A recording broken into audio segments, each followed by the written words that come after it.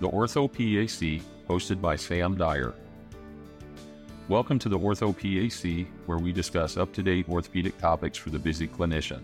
I invite you to sit back and relax as I attempt to fill in the gaps between education, current events, and real-world practice. Hello, listeners. Wanted to let you know that we are going to run the top 3 best of podcasts for 2023 over the next few weeks. I handpicked 3 of the top 10 based on number of listens, and I hope you enjoy our reruns. Please look for updates on PAOS and a review of our annual practice and salary survey, which will be coming up soon. Welcome today, Dr. Silverberg. Dr. Silverberg's a radiologist out of Charlotte, and he recently gave a talk at our Charlotte meeting about trauma imaging. I'm so excited to have him on the podcast today.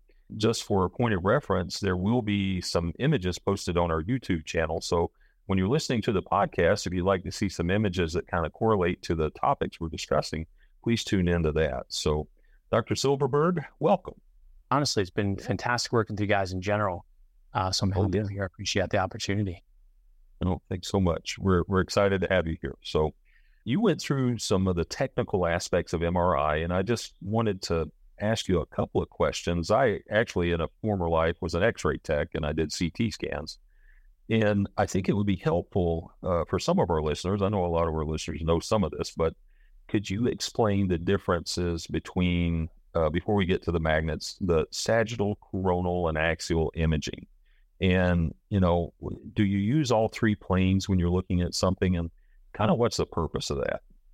Sure, that's a great question. So those are, just kind of put simply, imaging terms which correspond to anatomic planes of the body. So the coronal plane is essentially equivalent to the frontal plane, or looking at the patient from the front. The sagittal plane is a lateral longitudinal plane, looking at the patient from the side. And the axial plane is equivalent to the transverse plane, or looking at the patient from the bottom of the feet and looking up towards their head. In terms of using planes, it's sort of a tricky question, because in general, whether or not MRIs perform these planes or include these planes when you order a study, the answer is a general yes, but it's important to know kind of where MRI protocols are designed. And MRI protocols for musculoskeletal imaging are typically designed by the responsible musculoskeletal radiologist. There's no muscular radiologist, then a general radiologist may do it, or they may copy it from articles or copy those protocols from institutions. Most protocols in general have 3 planes. In my opinion, we should always have 3 planes in MRI MSK protocols. There's this concept of, or a saying, that one view is sometimes as good as not having any view at all. And the reason that's relevant is that, sometimes, patients move in MRI, or the images may be degraded in one plane. And if you're reliant on a single plane, sometimes, you might not be able to make the diagnosis if you're only comfortable with that one plane. So in general, it's really important to get comfortable with all 3 planes, and then to include all 3 planes in your analysis, because it'll just make you that better at not only picking up pathology, but making the correct diagnosis.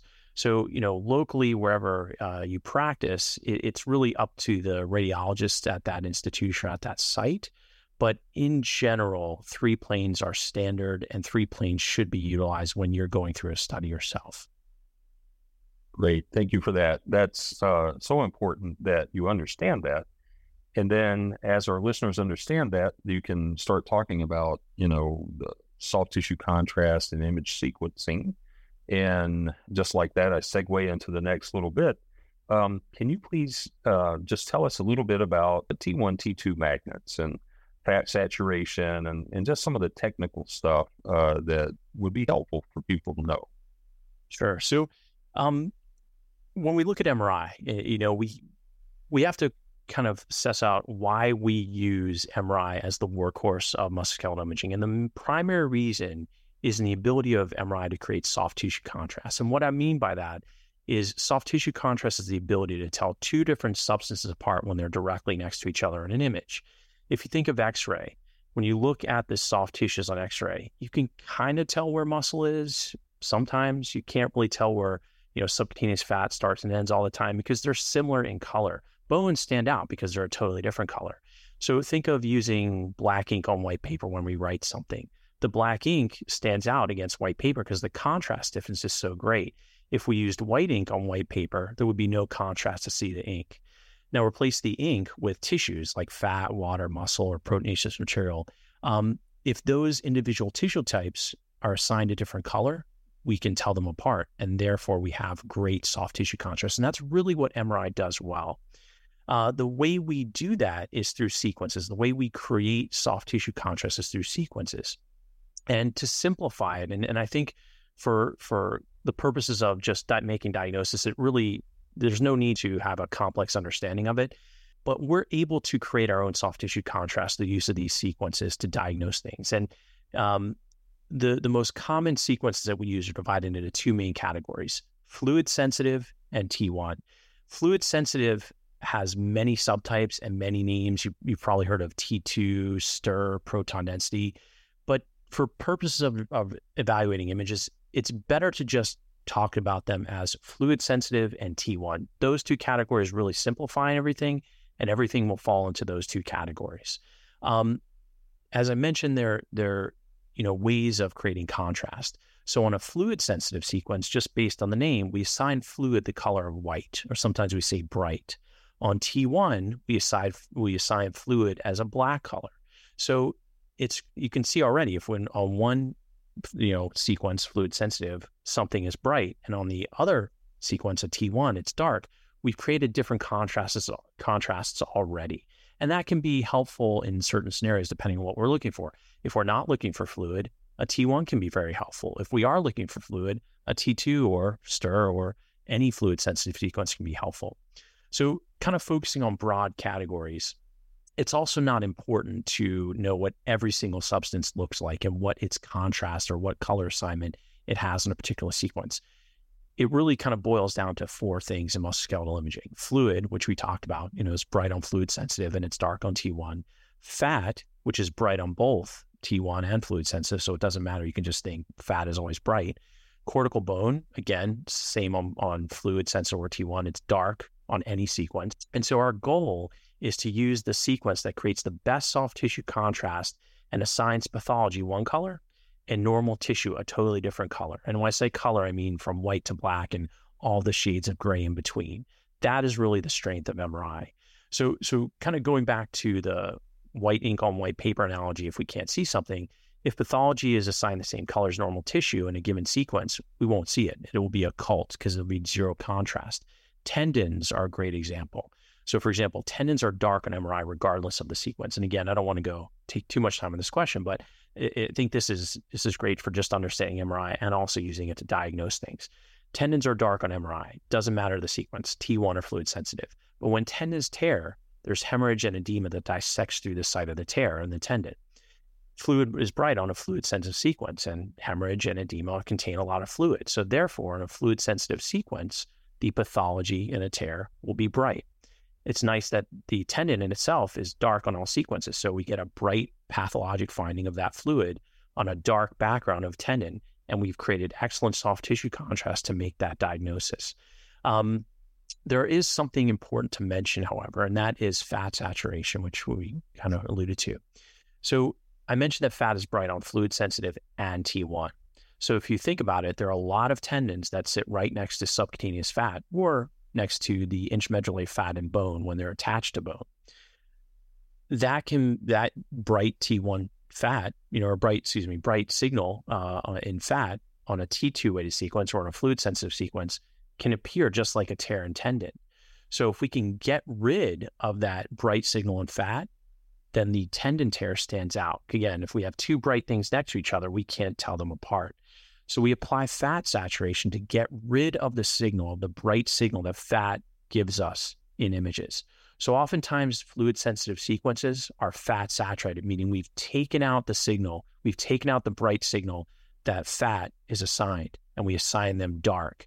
And that really helps to bring out things that might be living in that bright structure that will be also bright on a fluid sensitive sequence. So again, a tendon is our example. If a tendon is torn, it's typically bright on a fluid sensitive sequence.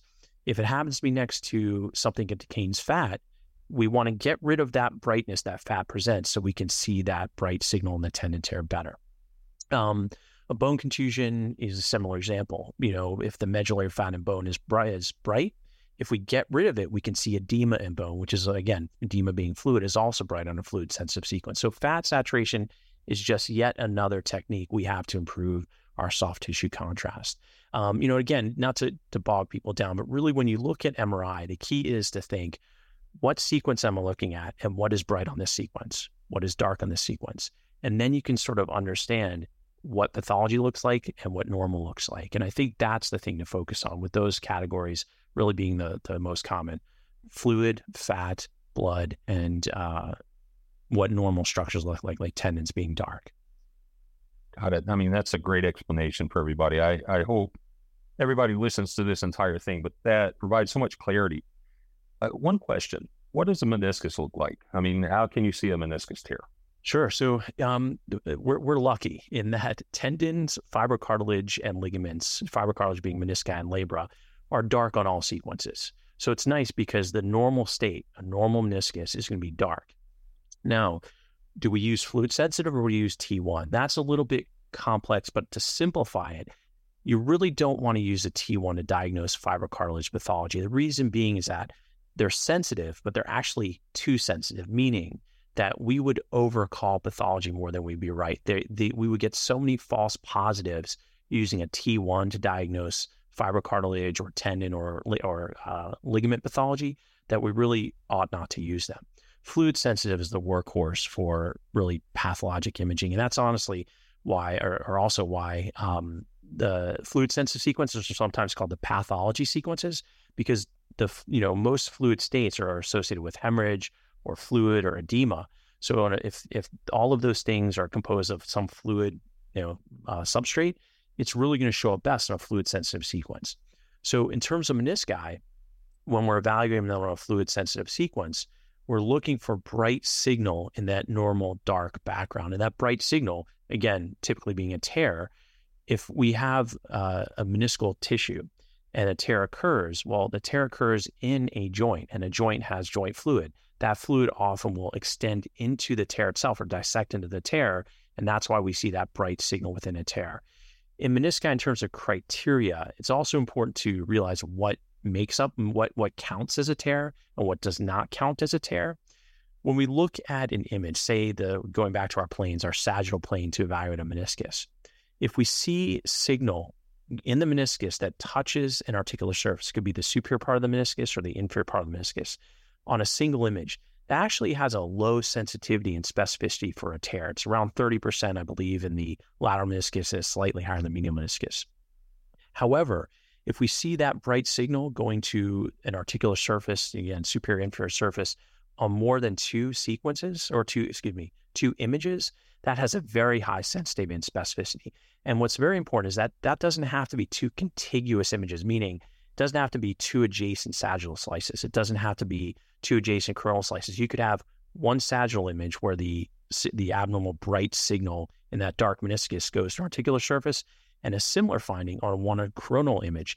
That constitutes as two images, to get our high sensitivity and specificity for a meniscus. So to answer your question, a meniscus should be dark in all sequences. We want to use a fluid sensitive sequence to diagnose a tear, and a tear will be bright on that fluid sensitive sequence, reaching the articular surface on more than one image. Awesome. I think a lot of our folks, we look for disc herniations, we look for rotator cuff tears, we look, labral tears and such. So that's very helpful to understand how you look at it. How would you kind of know that maybe there's a tear? Dr. Silverberg, thank you so much. Likewise. Thank you guys, and I really appreciate it. On behalf of your PAOS Board of Directors, we wish you all a safe and happy holiday season.